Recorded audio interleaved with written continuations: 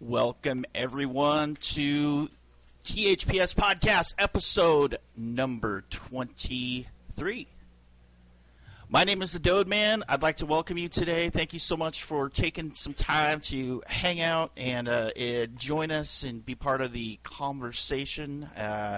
We are super stoked to have you part of this. I would like to welcome at this time my co-host, my partner in crime. Please, everybody say hello to Freddie. Hey, guys. Great to be here. We have a huge guest today. Wait till you hear from him.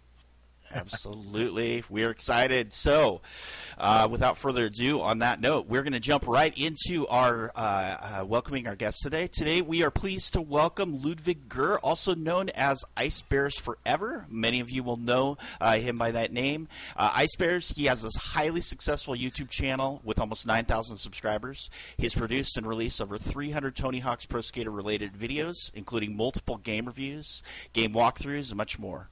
Ludwig is also the director of Pretending I'm a Superman, the Tony Hawk video game story. It's a full-length documentary which tells the story of how skateboarding became a part of the mainstream, where it has stayed ever since, the development of the first Tony Hawk's Pro Skater game, its future titles, and where skateboarding is at today. The story is told through brand new interviews with skaters such as Tony Hawk, Eric Costin, Steve Caballero, Rodney Mullen, and much more.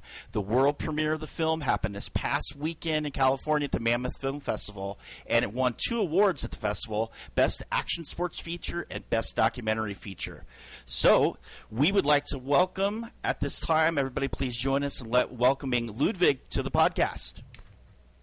Hey guys, thank you so much. Such an honor to be here, really. I mean, I've always been a part of the Tony Hawk's Pro Skater community, online community, and it's such an honor to be invited to this podcast and, to talk to these guys who've been with the community for so long. So yeah, thank you once again.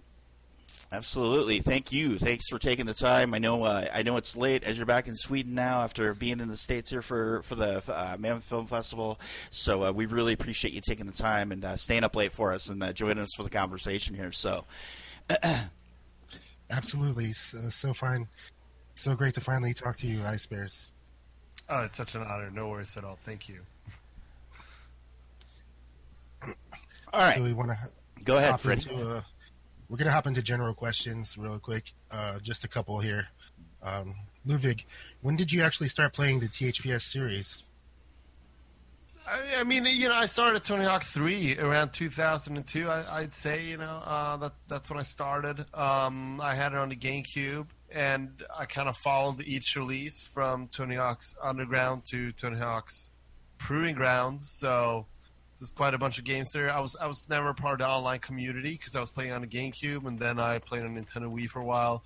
Eventually, I actually saved up a lot of money to not a lot, but for me, that was a lot of time when I was like 13. I saved up a bunch of money to buy a PlayStation 2.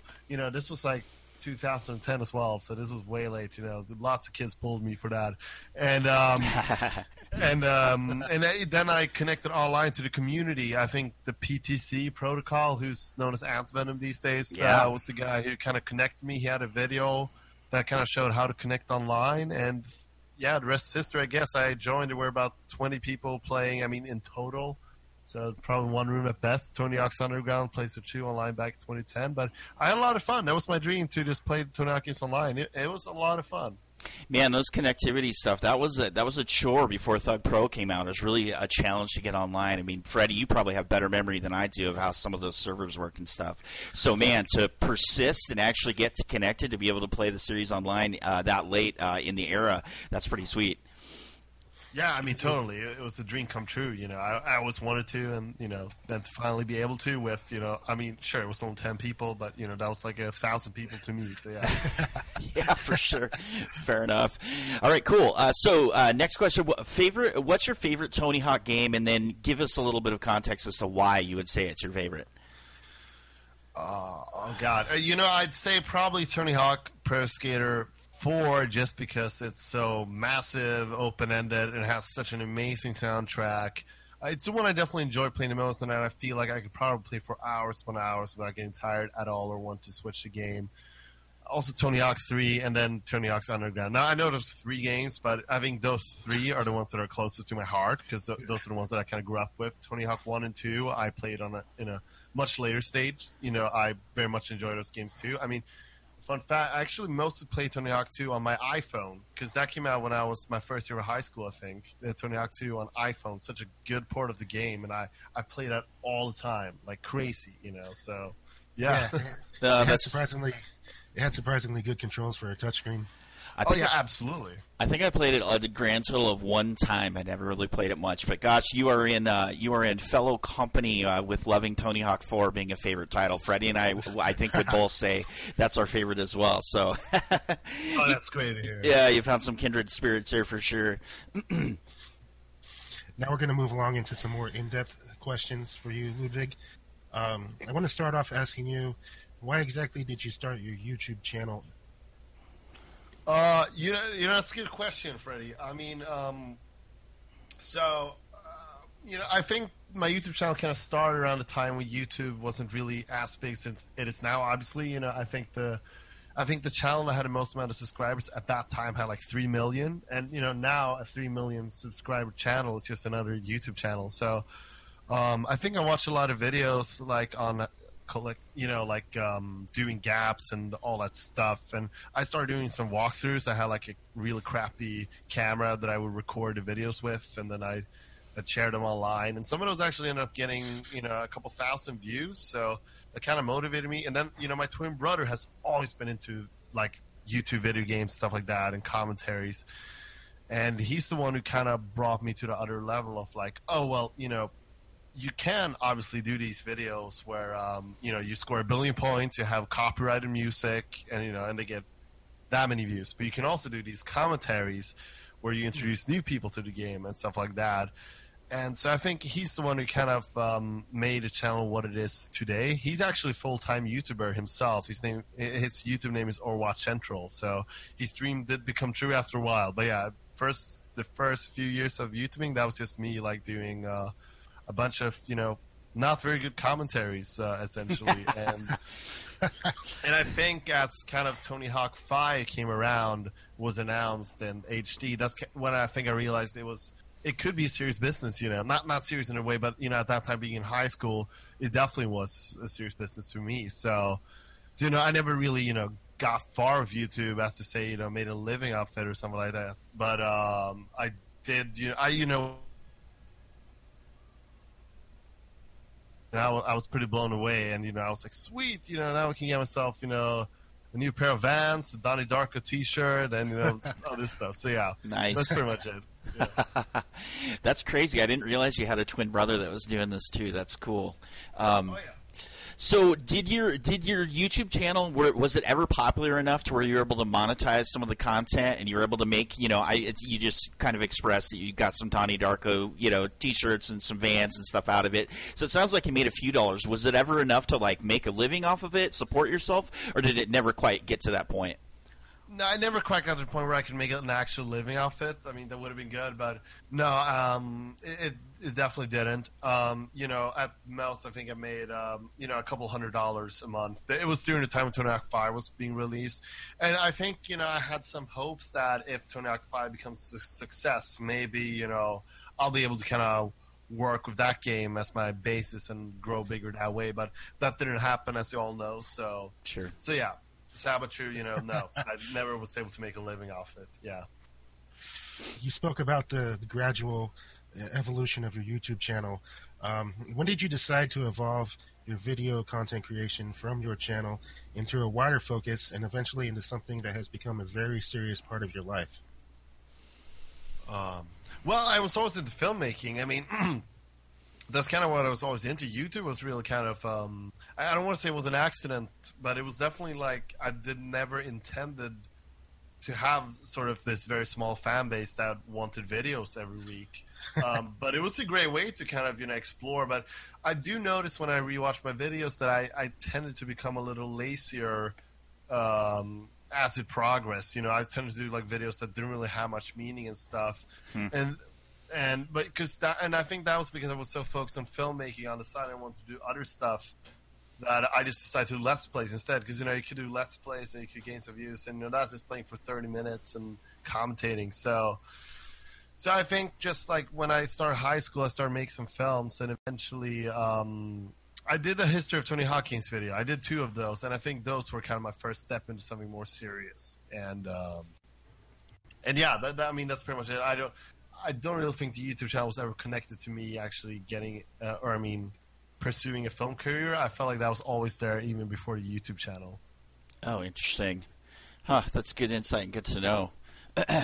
So, as you've expressed, you know, these days it seems like you're kind of definitely into the more serious filmmaking instead of the YouTube content. It looks like, just looking at the video uploads, you haven't uploaded a video in quite some time. Do you plan to make any more content for your YouTube channel, or does that seem like that season is kind of pretty much over and you're focusing on other things? Yeah, I think we're done with that chapter, honestly. You know, I'd love to upload more YouTube videos when I look at it, but at the same time, at this point, I really would want to do something that has real effort put into it, and I just don't feel like I'm the one to do that. And you know, since I kind of stopped with YouTube, I feel like there have been so many other channels that did what I kind of always intended to do, but like way better, like Radrat Video. There was a guy called Mini Me who did videos on like, I mean, he didn't do Tony Hawk videos only, but he did videos on the ports of the games, Odd Header and stuff like that. So I kind of felt like, you know, I guess they saw my channel, saw that there was better potential than just like Let's Play videos, and they really did it. I mean, Radart Videos got amazing content on the Tony Hawk games and skateboarding in general, and I felt like that was a step that I always wanted to take, but I couldn't because I didn't know enough about skateboarding at that time. But he really did. So, yeah, I mean, props to Radrat Video. I can't thank him enough. Yeah, Rat, I watch his content as well, and quite a few people in the community do. He just actually released a video, I think, this week about Tony Hawk Skate Jam, the new mobile game. So that's right. I'm interested to watch it. So that's right. All right, Ludwig. What is the genesis? How did you first get involved with the Pretending I'm a Superman project? So essentially, you know, I made a. So this is funny. There's always a misunderstanding with this, which video we're talking about. So in 2013, I made a video called "The History of Tony Hawk Games" with my twin brother, where it was me with my very, very bad commentary, like sexual commentating over like the history of Tony Hawk Games up until Tony Hawk Skater HD. But this was way before all those, like, YouTube became a professional thing. So, like, there were a bunch of other mini docs about other games. This was way before that. So, I think in 2013, this was the best you got if you wanted to watch a proper video about the history of Tony Hawk games, and not just a video where there's, like, JPEGs from Google Images, like, of each game, and, like, guys a need game. to know. Should So, they be shaving them? and Ralph D'Amato, who worked for Neversoft and then worked for Tony Hawk Inc., he saw that video in 2014. It was the Super Bowl 2014, Seattle Seahawks versus Denver Broncos. This is the only Super Bowl I ever watched. That's how I remember this date. And essentially, he just messaged me and said, "I really like your video. You're good at what you're doing." I was the producer of that, and we kind of started talking. And coincidentally, he was going to Sweden that summer. So we decided to meet up, and, you know, I was like 16 at the time. He gave me all this super cool merchandise. You know, I felt like my life was complete. I mean, you know, to never have been to the United States and get so much stuff from, like, this guy who worked on your favorite game of all time, and, you know, to have him chat about everything that's good about the game and stuff like that. I mean, it was amazing. And so, you know, time passed, and in 2016, after I graduated high school, I went to California because, you know, I wanted to, you know, I thought my life's going to be easier if I just went there, and everybody would, you know, I would, you know, and my filmmaking career would kick off and shit. But he essentially said, like, he had an idea earlier. So Josh Otsui, who was the CEO of Robomoto, he worked for Midway earlier in his career, and he was doing a documentary about Midway. No, yes, he was. It was about Midway. And he launched it on Kickstarter, and I guess that kind of motivated Ralph. Like, I want to make a documentary about THPS, but at this time it was more Neversoft focused. He wanted to do essentially about Neversoft, all their parties and stuff like that. And I was just like, oh, cool, want me to direct? And he was kind of like, I was kind of, trying to get in there somehow. And eventually, when I went out there to California, we were talking about like crazy, like, yes, let's do a documentary on the subject. And at that time, we didn't really see the potential of it, but I ended up going to Tony's the next day after we talked about it and pitched the idea, and he was like, immediately like, yes, I'll do it, because Raph had already talked about it, but he was immediately up for it. This was right the year after Obscure 5. He was like, yes, I'll do the documentary for sure. This sounds really good, and he didn't even ask me about any of my experience or anything like that, which was good, because I had none at that time. That's amazing. So, wow, that's crazy. Yeah. Right, and then we shot the first trailer. We shot the trailer several months later in November 2016. That where we interviewed Rodney Mullen, we interviewed Tony Hawk, we interviewed some of the developers. That went viral. We did a crowdfunding that didn't go so well, and the rest is history. Kind of. I guess there's more questions about the doc, so I'll stop there for now. Yeah, sure. No, that's great. That's amazing that he just saw your YouTube content and then just looked you up and was like, hey, let's figure out a way to make a documentary out of this. And I like how you just nonchalantly said, yeah, the next day we went to Tony's, just like it's no big deal. Yeah. That's cool, man. I love it. So I don't even think I need to ask this next question, but it sounds like the story and the concept originally the genesis of that came from your head, but then it sounds like you and Ralph collaborated on that, or was the whole kind of flow of it, the whole story, the whole concept was that just yours?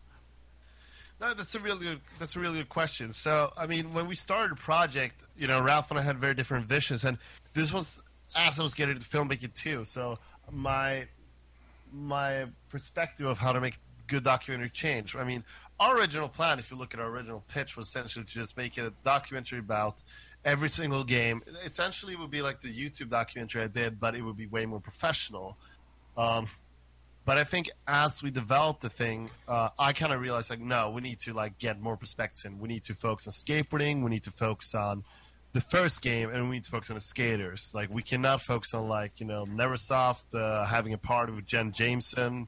Neversoft goofing around the office. That's all fun, but that's not going to make a good doc. And, Sure. Ralph was kind of like, he was a little upset about that at first, but then as we progressed, he was just like, no, okay, yeah, thank you so much for pushing me, in a different direction where we focus on, this through skateboarding and, mainly focus on the impact that this video game had on this gigantic industry that's so mainstream now. So, yeah, I mean, it was, it kind of changed during the movie, even as we had done our first round of shooting the interviews, for the actual film. Ralph still wasn't quite sure what we were going to do with them, but then I sent him the first rough cut, and he was like, oh, this is really good. And it didn't have that much Neversoft focus. It did have a little, but he really enjoyed it. And, that's kind of it. Nice. We've got a two-parter here. You originally worked on getting the funding for the documentary via Indiegogo. How close did you all come to getting it fully funded, and how differently would you have treated the project had you got it fully funded? So I think, our Indiegogo wasn't very successful for various reasons. I think the number one was that we just didn't know. We thought we have Tony, we had a star power, we're going to get all the money instantly. Obviously, that's not how Indiegogo works. And I've learned this. And I've done another Indiegogo since that's been a bit more successful. That actually got funded fully, but. So, our idea was just, we'll get the money in Indiegogo, we'll do the film, and it'll be done by 2018. That was the original plan. And obviously that didn't happen.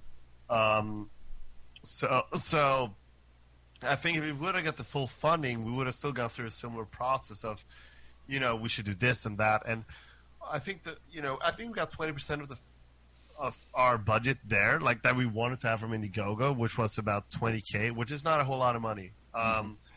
And I think what we were looking for was $75K, and that's not a whole lot of money either. That's not enough to make the documentary. So I kind of feel like we would have had an advantage at the beginning of the production of documentary, but eventually would have fallen down. But it is because of that Indiegogo that we got a lot of exposure and the other investors, and and we got the product independently funded. That is because of Indiegogo we were able to do that. Oh, that's cool. I didn't realize that, and that's an interesting thing. Interesting thing to note for sure, because you would think, oh, you didn't get the funding or whatever, so the project died. And I remember, following along and being a supporter and everything else of the campaign. And then when I heard it didn't get funded, I was bummed.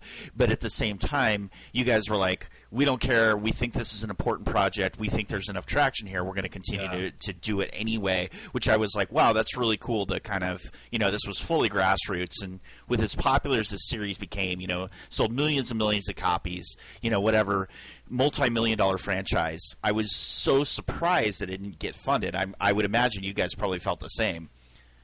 Yeah, we were definitely surprised. I mean, for sure. But I think what we didn't realize at the time is that having an Indiegogo, it's like having a full-time job. You got to work in it constantly, and we didn't even have like a PR agent to handle it for us. So we did everything ourselves. Wow.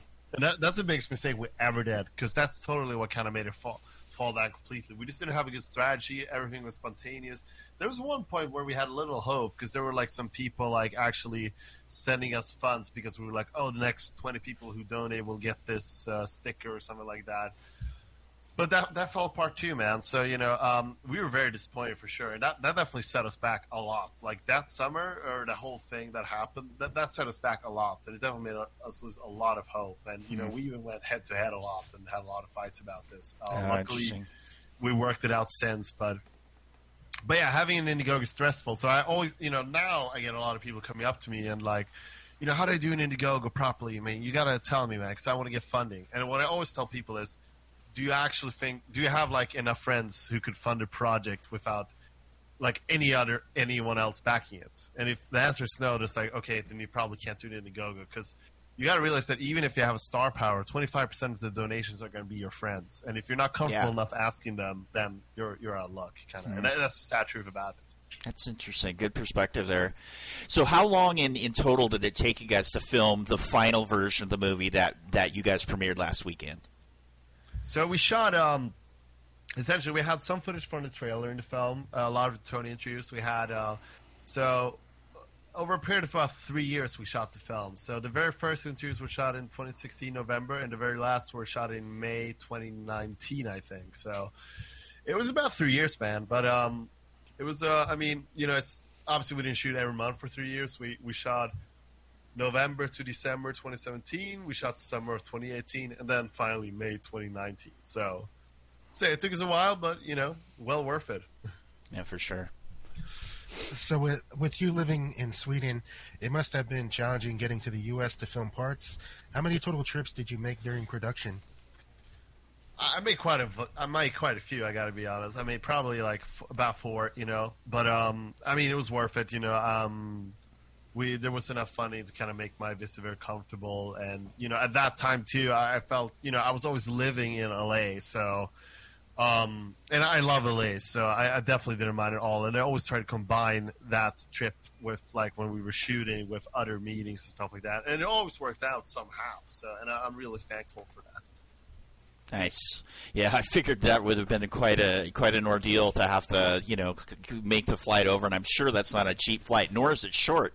I mean, that's got to be multiple hours, multiple stopovers at various airports and everything else. Yeah, there used to be a direct flight actually from Stockholm to LA, which I was able to take twice, but they actually canceled that now. But that was definitely good when they had that, but they don't have that anymore. So, but that's still about a 12-hour flight, so it's definitely a lot.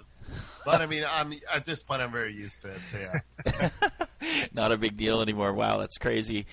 So I would imagine, just because of licensing and rights, and everybody wants their piece of the pie, and everybody wants their fingers in the pot of money. Did you guys end up with any challenges during the project with licensing and getting rights to be able to actually use the name Tony Hawk's Pro Skater and footage from the games and so forth and so on? Talk about that a little bit.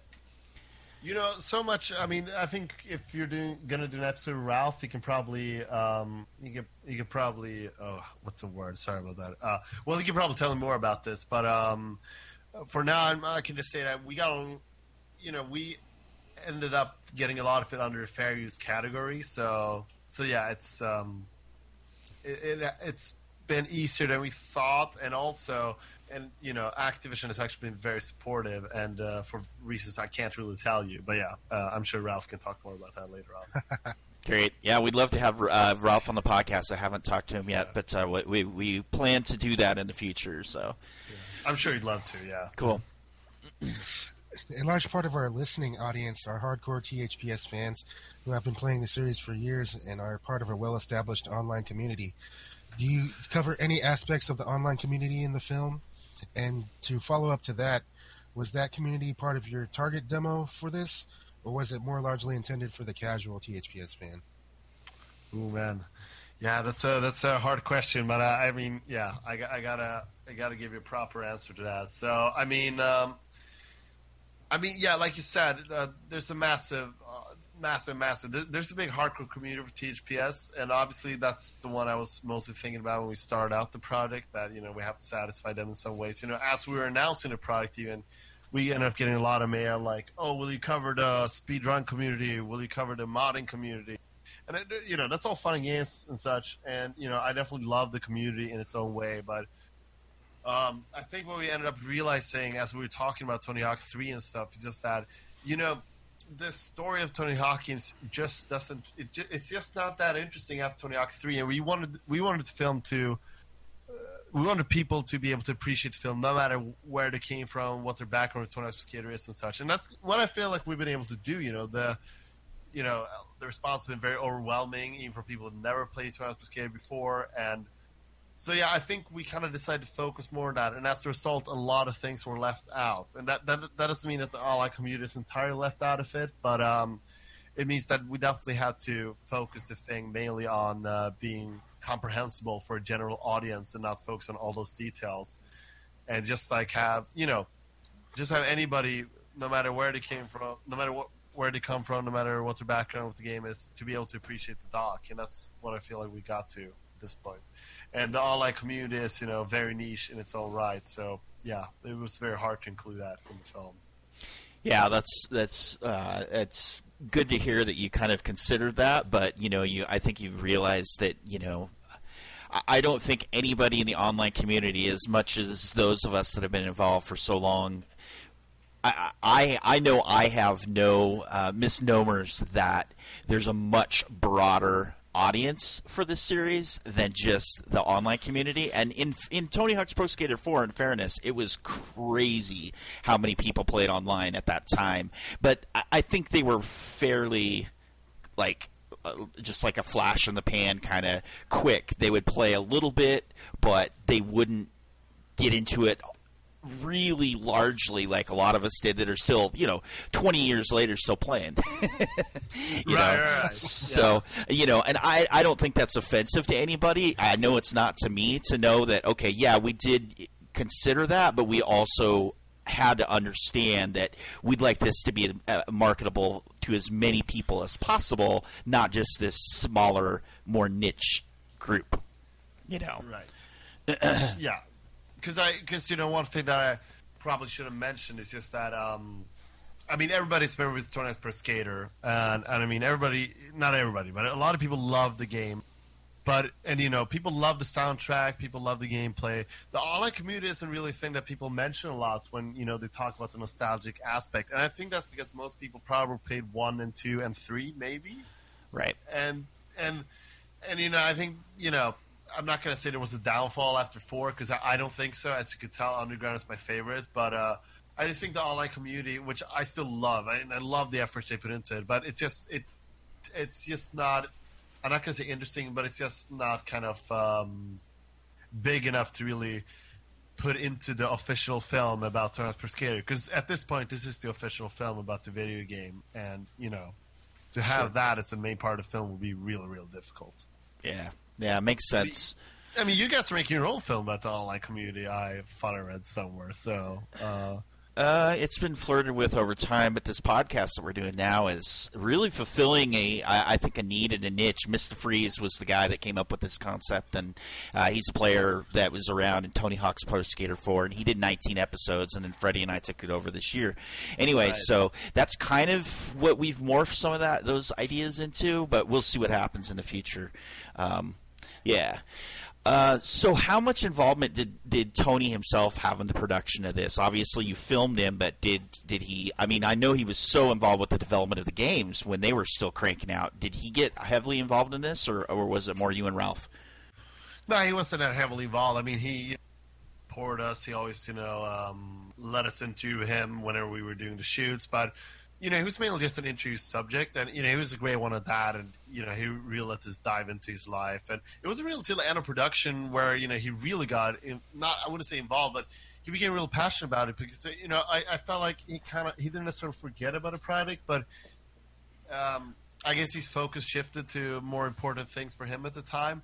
And then I know Ralph showed him a version of the film, I think, last year, and he was just blown away. I mean, and that was so nice to see, because after all, that's a guy who the film is about in one way or another, and to see him getting blown away by the documentary was absolutely amazing. So, yeah, that was really cool. And from that, he became a little involved with, consulting and stuff like that, but he was still mainly an interview subject. But since we showed in the film, he's been very, very supportive about it. So yeah, nice. I can't thank him enough.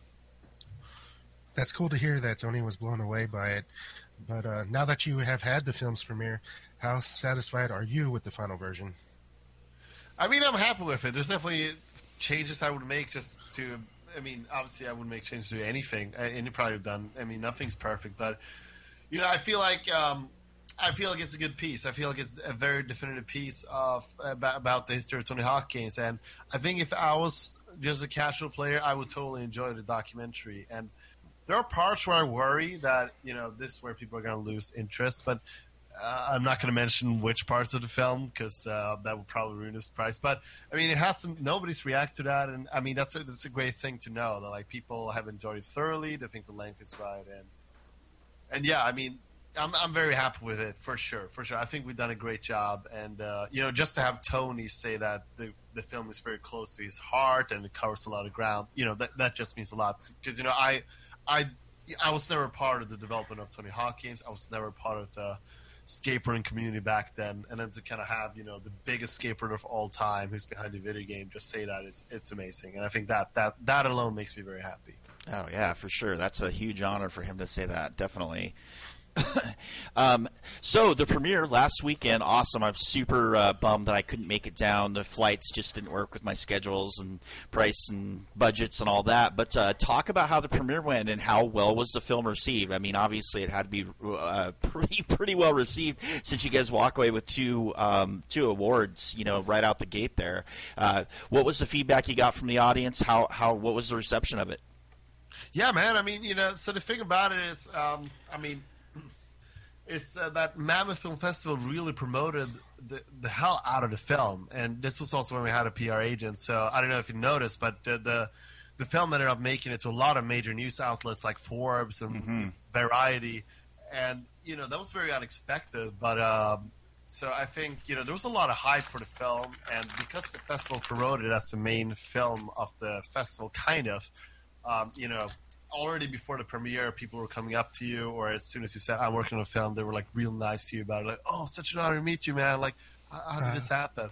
So I feel like when the film premiered, I kind of, and it sounds cocky as hell to say it, but I didn't really expect anything but people to like it, and, they did. So, I mean, it was very well received. There was standing ovation. I sat next to Rodney Mullen the entire film, actually. Nice. So, and he laughed a lot. And that, I didn't necessarily intend it for any comedy, but I mean, there were parts where everybody laughed out loudly, and parts that I didn't even predict. And again, like I said, people really loved it. It seems so. I'm very happy with the response to the film, and obviously, a lot of people came up to me afterward, me and Tony, and just were really positive about it. And Ronnie was a big fan. All the critics were big fans. So yeah, we'll see where it goes from there. And there's been a lot of talk about it now. There's been a lot of offers, so yeah, it feels really good. It was definitely a great world premiere, and we originally wanted to have it at South by Southwest, which was supposed to be this week, I think, next week that is, but we just learned that they canceled the whole festival because of the coronavirus. Yep. So I mean, we dodged a missile, as Ralph told me. Yeah. Wow. So probably the biggest question on our listeners' mind is, when can we expect to see wider distribution of the film, and do you know how it will be released to the general population yet? I do know, but I cannot tell you yet. I mean, all I can tell you now is that it's going to be big, epic release, and it's probably going to be like beyond your wildest imagination how big this release will actually be. And we're probably announcing it in a few months, or maybe even less than that. And it's gonna. I mean, I'm not gonna say it's gonna blow you all away, but it's definitely. I mean, I'm hugely happy about how the film is gonna be released now, and it's such an honor, and you'll see when the announcement comes out what I'm referring to. Yeah.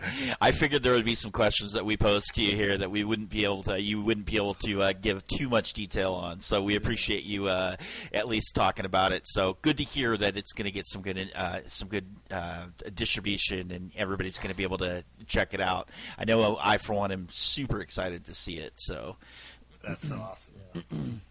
Let's see. So do you have any envision? I mean, obviously some of this you probably can't talk about, but would you foresee this film maybe re-sparking some interest into another game being made with this, since the beloved series is being put in the forefront of people's minds again?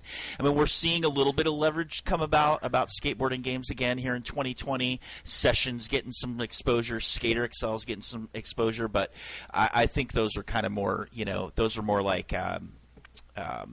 sim type, trying to model realistic skateboarding as opposed to more of the arcadey style of Tony Hawk. Any thoughts around that? I mean, again, if if there is something being talked about that you can't share, that's fine. But what do you think? Do you think this would spark some more interest in a game being made? I guess all I can say about that is really that anybody who sees the film wants to play the games afterward, and so I mean, there's even our still photographer for the event was like, "Oh yeah, dude, I just went to my attic and got my PlayStation 1 and started playing the game yesterday." So I think there's a bunch of interest for sure that might be sparked with the documentary. I can't say any more than that, but I also want to say about Session and Skater XL that I think those are really good games on their own, and I feel like we're kind of evolving to the next generation of skateboarding games, which is skate sims. And I played both of them, and I feel like they're both so good in their. Especially Session now with their latest update, where you actually have to catch the board while doing kickflip. It's just amazing. So to see that, and to see that there's even before they're launching, there's two competitors. It's just amazing to see that there's so much interest in those games. Yeah, for sure. It's been Session just came out with another release where you now have, I can't remember they call the control scheme something, but they made it so that you can play the game like Skate. So the controls are very similar to that, and that was sold. That's when I bought it, because the other controls were so hard for me. I just couldn't quite get it. Couldn't wrap my head around it. Yeah. So when they released skate-like controls, and that was just in the last couple of weeks, really, really awesome to see, and it's been fun to play. So. Yeah, I totally agree, because upon playing, I think they were released the early beta way too early, the one that you got through Kickstarter, because that one wasn't that polished, and you have people that played it and actually. I don't think anybody truly enjoyed it. People just defended it because it's an early work in progress. But I think that was just way too early. And now it's actually I think now it would be ready to be test released, just like Skater XL. Because that's the thing about Skater XL, it just blew Session out of the water at first, and now Session is kind of coming back. Yeah, for sure. For the documentary, did you primarily interview pro skaters, or was it a good mix of the skaters as well as the Neversoft devs? Oh man, what's a good mix? Would that be 50-50 or?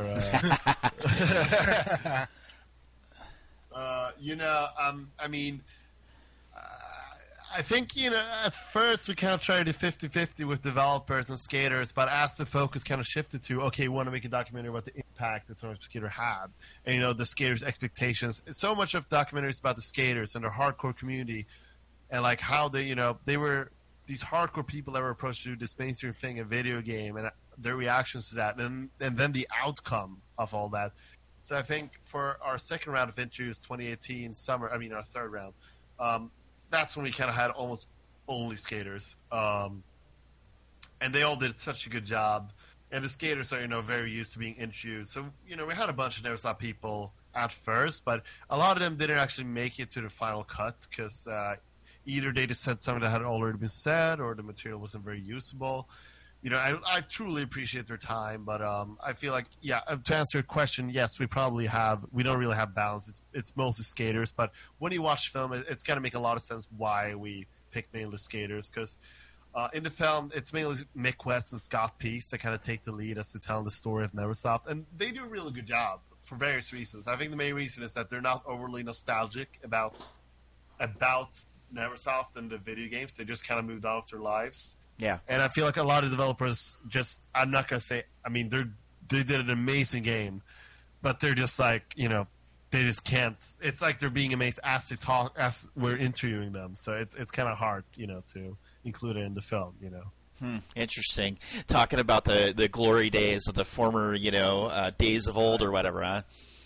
Yeah, I understand. If I worked at something like Tournament of Skater, I would totally be like that too, probably. But I can't tell. I haven't done that yet. But sure. but I just feel like there's it's very hard to get that feeling that I guess they were looking for when they heard of THP's documentary into the film. Like, oh yeah, we would stay up all night, we would work, and we would have Jen Jameson come over, and we'd have Tenacious D at our after party, all that, because they have a bunch of those stories, man. Yeah, sure. I think it's well documented, some of the crazy stuff that happened in the workplace there, for sure. yeah, for sure. Like kickflip contests. They had. They had Tenacious D at the rap party of Time of Scare 2, actually. That looked fun. Wow. I love it. So, without spoiling too much, were you guys able to get any rights for any of the iconic songs from the soundtracks to be included in the film? Oh yeah, of course. Cool. That's all I can say. Yeah. Yeah, great, good. I figured you did, but I just we figured we'd ask the question anyway. So. Yeah, well, it's a good question for sure.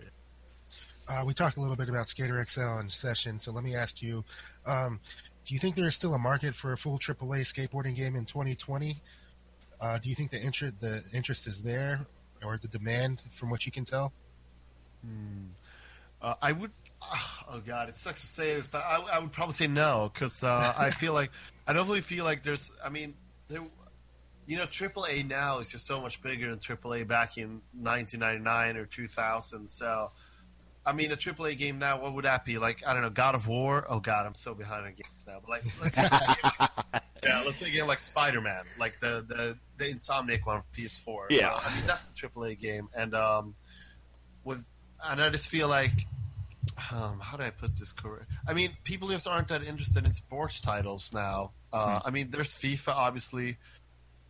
I just feel like people kind of moved on from skateboarding games, and it's become this niche genre that people are attracted to. But it's not like people are like, I want to play a skateboarding game, that are nostalgic. They're just saying, I want to play Tony Hawk's Pro Skater, so they know the formula. So, right. And if we're talking about a AAA game, I think a AAA game would probably require a whole new gameplay system, and I don't think there's an audience for just a brand new skateboarding game. And I think Session and Skater XL kind of show that there's this niche audience that will love those games no matter what, but it's just not going to top the sale charts anymore. Interesting perspective. I always hold out hope that there is a market out there, but I'm really curious to see once it hits the Olympics, if it's going to blow up again, and we're going to see a really huge resurgence in it. I don't know. Yeah, we'll see. But I think one of the things that kind of made me realize this one I was talking about was that Shenmue 3. I don't know if you guys are familiar with the Shenmue franchise. Yeah, for sure. I'm a pretty huge fan. Nice. So, but Shenmue 3. I imagine it as being like the most hyped game of all time. And then I look at the sales charts, man, and they're worse than the freaking remake or remaster of the Shenmue 1 and 2 for the PlayStation 4. And I just go like, what, dude? I went to and I figured I was the only guy who pre-ordered a game at my local game shop. I was like, no, this is not happening. Interesting. And all hope for Shenmue 4 was lost at that time. So. And that's a hard reality too. It hits you like a ton of bricks, and I think I've come to terms with that with Tony Hawk over time. Just because, just like it sounds like you did, I had huge and high hopes for HD, and then 5, less for 5, more for HD. I thought HD was going to be the savior of the series and bring everything back, and it did not. It was not to be. So, crazy. So once this film's distributed, do you guys have any hopes, or do you envision any sort of a sequel or a part 2, or was this truly meant to kind of be a solo project? It effectively tells enough of the story on its own. I think it's meant to be a solo project, and it tells enough of the story on its own. I think not everything. There's a lot of things left out, but I think that's for the better. I think that's just because that wouldn't be interesting enough for a film. So, this is probably a standalone film. I think I'll definitely work on some skateboarding documentaries in the future, just not skateboarding video game documentaries, because I'm kind of past that now. But sure. But yeah, we cover so much ground in this documentary that I just don't see the need for a second game, really, or no, a second documentary. Yeah, gotcha. Ludwig, the critical success of this documentary has got to be doing big things for your directorial career. What other films or projects have you been working on that you can share with us? When it comes to documentaries, I've had a lot of different offers. One that I'm pretty sure I told Carrie about is that I've been working with Bad Religion quite a bit. So I did a short documentary with Bad Religion last year for their latest album, Age of Unreason. That was a fun project. I went to tour with them in Europe, and that was real fun. Other than that, I've been working. I mean, my main thing is kind of horror, so I've been doing a lot of horror projects on the side. So I just did. I've done one horror short film called The Outsider, which is based on a story by H.P. Lovecraft, who's probably one of my favorite authors, and that's been going around the festival circuit really well. We just got, that was a while ago, but we got a really major distributor to actually distribute the film, which is, getting distribution for a short film is rare in its own, so that's been amazing. For both streaming and DVD, so that's super cool. It'll probably be released online in July, so I'll let you guys know. Awesome. Yeah, for sure. Yeah. Other than that, my day-to-day business is doing various documentaries here in Sweden too. I work for a company called French Quarter Film. We done, we actually did a film called And Then We Danced, which was shortlisted for an Academy Award in the foreign language category. It did not get nominated. I didn't work in that film, but my company did produce it. So wow, yeah, I've done a bunch of projects with them. So yeah, there's a lot of things that's happening right now, and hopefully I'll have another major documentary directorial credit in the near future. So yeah, I mean we're still kind of bouncing around what the next project could possibly be. That's awesome. Yeah, if anybody hasn't seen the Bad Religion mini doc that Ludwig did, check it out. It turned out really well. I enjoyed it. It's a good one. So. All right, so let's see. Do you feel like Tony Hawk's Pro Skater will always be something you'll be interested in, and do you even still play the series on any sort of consistent basis? Yeah, I mean, I've definitely played less since I'm not going to say I stopped playing Thug Pro, but how do I put this? I got new computers. I switched to Mac, and since then I haven't actually installed Thug 2 on my PC yet, which is super weird, I know. But I actually tried to install everything legally. So, and my new computer doesn't even have a disk reader. So I'm gonna work around that and install Thug Pro soon. But I mean, I have my GameCube still on my new place. I played Tony Hawk's Pro Skater 4 yesterday with my girlfriend. We had a lot of fun. She never played Tony Hawk before, so that was interesting. And she really loved it. That was the interesting part. And she actually said, wow. I mean, so I actually played the trumpet. That's the thing we might get into. And I actually play in one of the Tony Hawk's Pro Skater cover bands, the Downhill Jam that played the premiere. Oh, yeah. And she recognized almost every song in the game because of, she's been hearing me jam those songs on my trumpet. That's awesome. Yeah. But no, I do try to play them on a consistent basis. I also play a lot of them with my best friend, who's the composer of the film, who's a huge fan of the games. But I want to play more. I mean, I definitely want to play some more soon. Hopefully I'm not doing it well. I'm probably going to stay home tomorrow. So hopefully I'll play some Tony Hawk's Pro Skater. There you go. I love it. Ludwig, when you did play the series consistently, I know you've expressed that the online community was fairly tight-knit and not always generally welcoming to newer players with open arms. Talk about that a bit. Do you think more newer players would stick around longer if they felt welcomed and accepted? I can't really say much on, if new players would feel more welcome and stuff like that if they were accepted. I think just when I was introduced to the community of Tournament of Skater, it was sort of like, it's very similar to the hardcore skateboarding community, interestingly enough, that they do their own thing. They do the improv videos, no manuals, stuff like that. And they do this thing that nobody else understands and nobody else gets it. And, but we're going to keep doing it because we're OGs.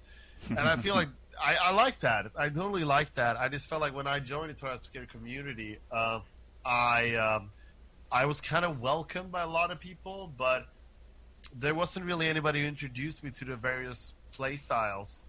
Some people did, some people didn't, but I think I could have learned a lot from that. But for some reason, I started to stick around, and I did great with that. But that's the weird part about it, that when I started doing those commentaries, a lot of people just were like, "Whoa, what's this guy doing? Like, this isn't Tony Hawk's Pro Skater. This is selling out." And for me, my reaction was obviously like, "Oh, well, these guys don't know shit. They're just they're just a bunch of assholes." And I don't want to, that's not the approach I want to have. But I guess I think Freddie, or some guys mentioned that my videos were always appreciated in the hardcore community, and that's great. But I actually never really felt that way. And if that's how it was, then props to you guys, because I love the community. I love the Tournament of Skater community. But I also feel like I joined it when it was dead, when it was completely dead. And it had sort of a revival in 2014. And since then, I've seen a lot of new players online. And I'd like to think that they're welcome, and they probably are. But I just feel like there was a big hardcore community of PlayStation 2 era that just wasn't very welcoming. And I don't know what's happening with that now. But yeah, it definitely didn't. It definitely didn't have me it definitely didn't motivate me to play more or something like that, but I stuck around because that's just who I was at the time. Interesting. Yeah, I've always felt I don't play online as much as I did at one time, but I know that there's this perception, and I think you said it really well just now, that people are going to play the game how they're going to play it, and they're very into it in that respect. And if other people aren't necessarily playing it in that same way, they are like, oh, maybe that person's a noob, or they don't get it, or get good, or some of that type of conversation. Yeah. Where when I play, I try to embrace somebody that's newer, as long as they're not obnoxious, obviously. But if they're kind and they seem like they want to learn or whatever, then I try to embrace that. Because that's how you're going to help the community to stay alive and to grow. Otherwise, you're just going to continue to just be so niche that you're going to be your own demise, I think. Fully agreed. Yeah, and I feel like there was a lot of great response from the community with my YouTube channel and my Thug Pro videos. But I feel like a lot of hardcore people were just like, "Oh, now we're bringing in the noobs to the game and they don't know how to play it." And I'm kind of like, yeah, I guess in a way, but at the same time, would you rather see this community die? And I feel like a lot of the people, of the hardcore people, would just say yes. But yeah, I don't know. That's just me. Okay, so that ends our panel questions from Freddie and I. So we have one question from Discord that I'll pass along, and then there's a couple of questions in chat, and then we'll let you go. I know it's getting late over there for you. No worries. Yeah, okay, so the question from Discord, you of course know Tyler Lasagna. You got to hang out with him and I when we were in San Diego last year together. Yeah, that was awesome. That was so awesome. Yeah, Tyler's great. So he says he saw that at the premiere you guys had a specific skateboard deck that was made, and he's a huge collector. We're actually going to have him on the podcast in the future talking about his collection. But he's wondering, nice. Yeah, he said he saw one of those decks go on sale on eBay already, and you guys said it was from the premiere, and so he was just wondering, do you have any idea how many of those decks were made? I think he's trying to understand value. Oh, I don't know actually, but what I can tell you, Tyler, if you're listening, is that I think there's a couple left, and I'll make sure you get one one way or another. So, yeah. Ooh, they're super generous. Also, Tyler was. I think I remember Tyler donated quite a bit to the film, so he should definitely get one either way. So yeah, that's just me. I'm not sure what Ralph's gonna say, but I'll tell you. Yeah, you'll get one. There you go. Oh, I love it. Cool. Freddie, you want to grab a first question from Twitch? Yeah, we have. Now, obviously, you can only tell us what you can tell us, but username Warpig would like to know if Ludwig knows anything about the remake of THPS 1 and 2. Well, you said it. I can. No comments. Yeah. There you go. No comment. Sorry, Warpig. Can't help you out there. So sorry. Yeah. User LED INF or LED Infrared, as we know him by. He says, "Is there going to be old footage of Neversoft employees goofing off in the movie, and is there going to be new or unseen clips of them?" Yes, there's going to be some footage actually. Not a whole lot, but there's some footage of the kickflip contest, I think. Cool. That's not necessarily unseen, but I do know there's one clip that's unseen of. I hope Jarl Jewett is not listening, but there's a clip of Jarl dropping into a vert, and he lands really hard, like he bails. And, I think that's a never before seen clip actually that we had. It was actually from Ralph's camcorder from like way back. So there's some clips from when the Neversoft team goofs around the Skate Ventura when Tony's doing the mocap for the first game. Oh, nice. So, yeah, there's some new never before seen footage from there. Not in the 411 VM video that I'm sure a lot of you guys have seen. Oh yeah, gosh, the intro videos were always famous on every game, and then always during the credits. You know, you'd finish the game and the credits would roll, and there was always some shenanigans. You know, blowing up televisions and stuff like that. So. Oh yeah. User Sarge wants to know if there's going to be any bonus features with the documentary. That's a really good question. I don't know yet, to be honest. I mean, there's some funny parts in the interviews that we couldn't include. Like this is going to be exclusive for you guys, so I hope nobody posts about this online. But there's actually a part where I interviewed Tony the first time where he totally he doesn't remember anything about Tony Hawk. No, I'm not going to say that, but there's a lot of things that he has some misremembered. So. First of all, he says that Tony Hawk 2 was released on a PlayStation 2, and I correct him for that. And then he says, we had online. And I was like, no, you didn't. And he actually goes like, fuck, what's happening? Yeah. And I definitely want to include that, because that was some fun footage. Because a lot of people ask me, like, can you ask Tony why in American Wasteland you could sticker slap that wall? You know, some very niche question. I just go like, no, I can't, because he doesn't know that. Right. That's awesome. Yeah. That's funny. I guess the perception would be that he knows everything about every last little nuance of it, and he probably doesn't remember half of it. And that what you just said proves that. So, and you think the Neversoft people do too, but we have it. I mean, I think only one person has actually noticed this, but there's a huge error, like when it comes to level in the Tony Hawk games that somebody mentions, and I think he says warehouse, but we're actually showing up Chicago. And whenever you watch film, you're going to notice how oddly specific this is. And that's like, damn, that's just wrong. But nobody's noticed it yet. So, yeah. And that's one of the developers who loves talking about the game. And he says, he mixes Chicago with warehouse. And that's a big, big error for me.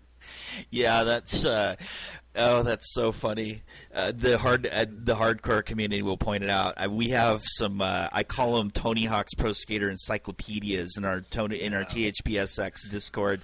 Those guys are crazy. The stuff that they know is just insane. And like even Slateman, talking to him when we interviewed him about the book, man, that guy knows so much about the games. Yeah. It's absolutely shocking. So. Oh yeah, I actually met Slateman because he lived in Sweden for a while. Yeah, there's a picture of you guys in his book in the back of it. Yeah. Oh, really? I didn't know that. Okay. Yeah, wow. yeah, absolutely. In the back of the book, there's a picture of you and Slateman together. So yeah, he mentioned you for sure. I didn't know that. Okay. Yeah, he gave you some good shout outs in the podcast. So if you haven't listened to his, I haven't even listened to that.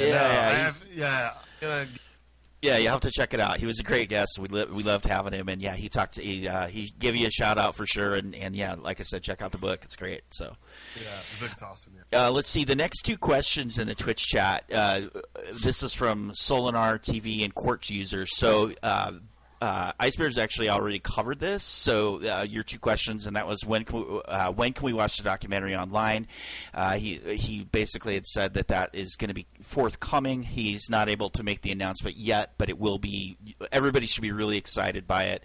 And then the second question was, will the documentary get a worldwide release, and how much will it cost? I'll let you say as much as you'd like to about that, Ludwig. Yeah, I mean, all I can say is that this year on both questions. That's really it. I mean, it's going to come out this year, one way or another. But yeah, it'll be out this year for sure, 100%. Yeah. Cool, great. Any other questions from Twitch chat before we get ready to wrap this up? Looks like we've pretty well covered it.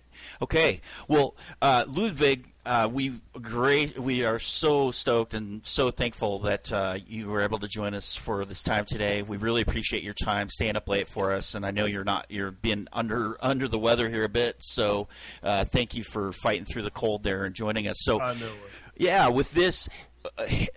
Consider this your platform. If you'd like to take a couple of minutes and give a plug for any of your socials for the film or anything that you've got going on in your life that you'd like to talk about, floor is yours. Take a couple of minutes, say anything you'd like to, anything you'd like for people to check out or whatever. We'll just give you this time. Floor is yours.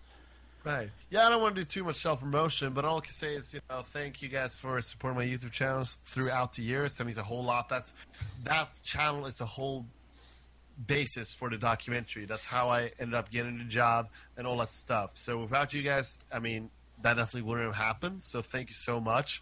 You can follow us on Twitter, Instagram, Facebook. Just Google THPS Film. You'll find our various platforms. Also go to thpsfilm.com where you can check out some info about the film. Hopefully we're posting some new footage soon. And yeah, we're pretty active on social media. So, and if there's any other questions, just let us know. Send us a message. And I'm really sorry I can't talk more about when the film is going to be released and such. But I mean, it's going to happen this year, and there will be announcements soon. And just know that we are working on it. We're really working hard on it, and we can't wait to show it to all of you Tony Hawk Pro Skater fans out there. I mean, you guys have been – I mean, the fact that there's a community for this game 20 years after it's been released just shows how good it is of a game. And, especially in this day and age, you can see how much pop culture relevance it has. Even, I don't know if you heard of a rapper called Juice WRLD. He died very recently of a drug overdose, but – even in one of his songs, and this is like one of the most streamed artists in the world, he actually wrote in the lyrics, "I'm going home to play Tony Hawk 3 on the PS2." And then he talks about, oh wow! And it just shows how much cultural relevance there is for this game, and how it's almost more relevant now, and how people are so nostalgic about it. So, again, Thank you guys, and look forward to the film this year. Awesome. Thank you so much. We'll make sure and link up some of your socials and so forth in the descriptions for the replays. Awesome. Yeah, so we want to make sure and give you that exposure as much as we can. So, Freddie, any closing thoughts for Ludwig? I just really like to thank you for your time. You've been really insightful for us today, and I really hope to see you on Thug Pro one day. Oh, yeah, I'll be there for sure. Yeah. Yeah, look us up. Definitely would love to have you join. So, all right, Ludwig, if you want to jump off, you're welcome to. If you'd like to hang out for a couple of minutes, we're just going to introduce our next guest, not next week, but our next guest, and it's just kind of some housekeeping stuff. Welcome to stay if you'd like. Otherwise, if you want to drop off the call, again, thank you so much for your time. We really appreciate it, and we'll talk soon. All right, thank you. I'll probably have to drop off, but thank you again, guys. You betcha. I'll talk to you soon. All right, sounds good. Thanks. Bye. All right. Well, with that, we appreciate Ludwig's time. We're super stoked that he was able to join us today. Good episode, good talk with him for sure. I'm excited to see the film. I'm sure you are too, Freddie. Absolutely. I'm really interested in seeing the untold story, the unseen footage that he was referring to, things like that. Yeah, for sure. It should be good. I mean, I think a lot of us know the history of it and the story of it, but I think it'll be interesting to see it really told in a professional manner with interviews with everybody, just getting their thoughts. I think it's going to be really exciting, so I'm stoked for it. So, just a couple of quick pieces of housekeeping, then we'll talk about who's going to be next. Number one, we want to just say thank you to Satin last week. He was a great guest. We really appreciate him, and we appreciate his time, and I think he got inspired. It looks like he's got some more levels in the works from what I'm following in Discord there, so we'll be excited to see that, see some more of his work. So let's see. Our next guest, we're super excited. I've been nervous to even talk about this because I'm sure this is going to be such an awesome episode. Yeah, I think everybody would be excited to hear it. We've thrown a couple teasers out there for some folks, and everybody that has said is just blown away that we're able to find this guy. It took some hunting to track him down, but this is going to be actually in a couple of weeks because of our schedules and because of spring break. This is not going to be until Sunday, March 29th. That's going to be our next episode.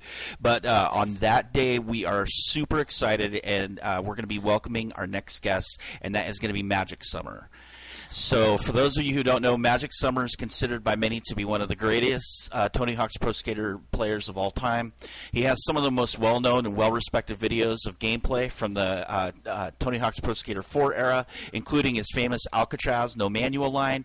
He's the winner of the very first improv tournament, the Improverty-Stricken Tournament, or I-1 as it's known, and then he also turned around and then he wins I-2 as well, back-to-back wins in improv there, which I don't think has been done since.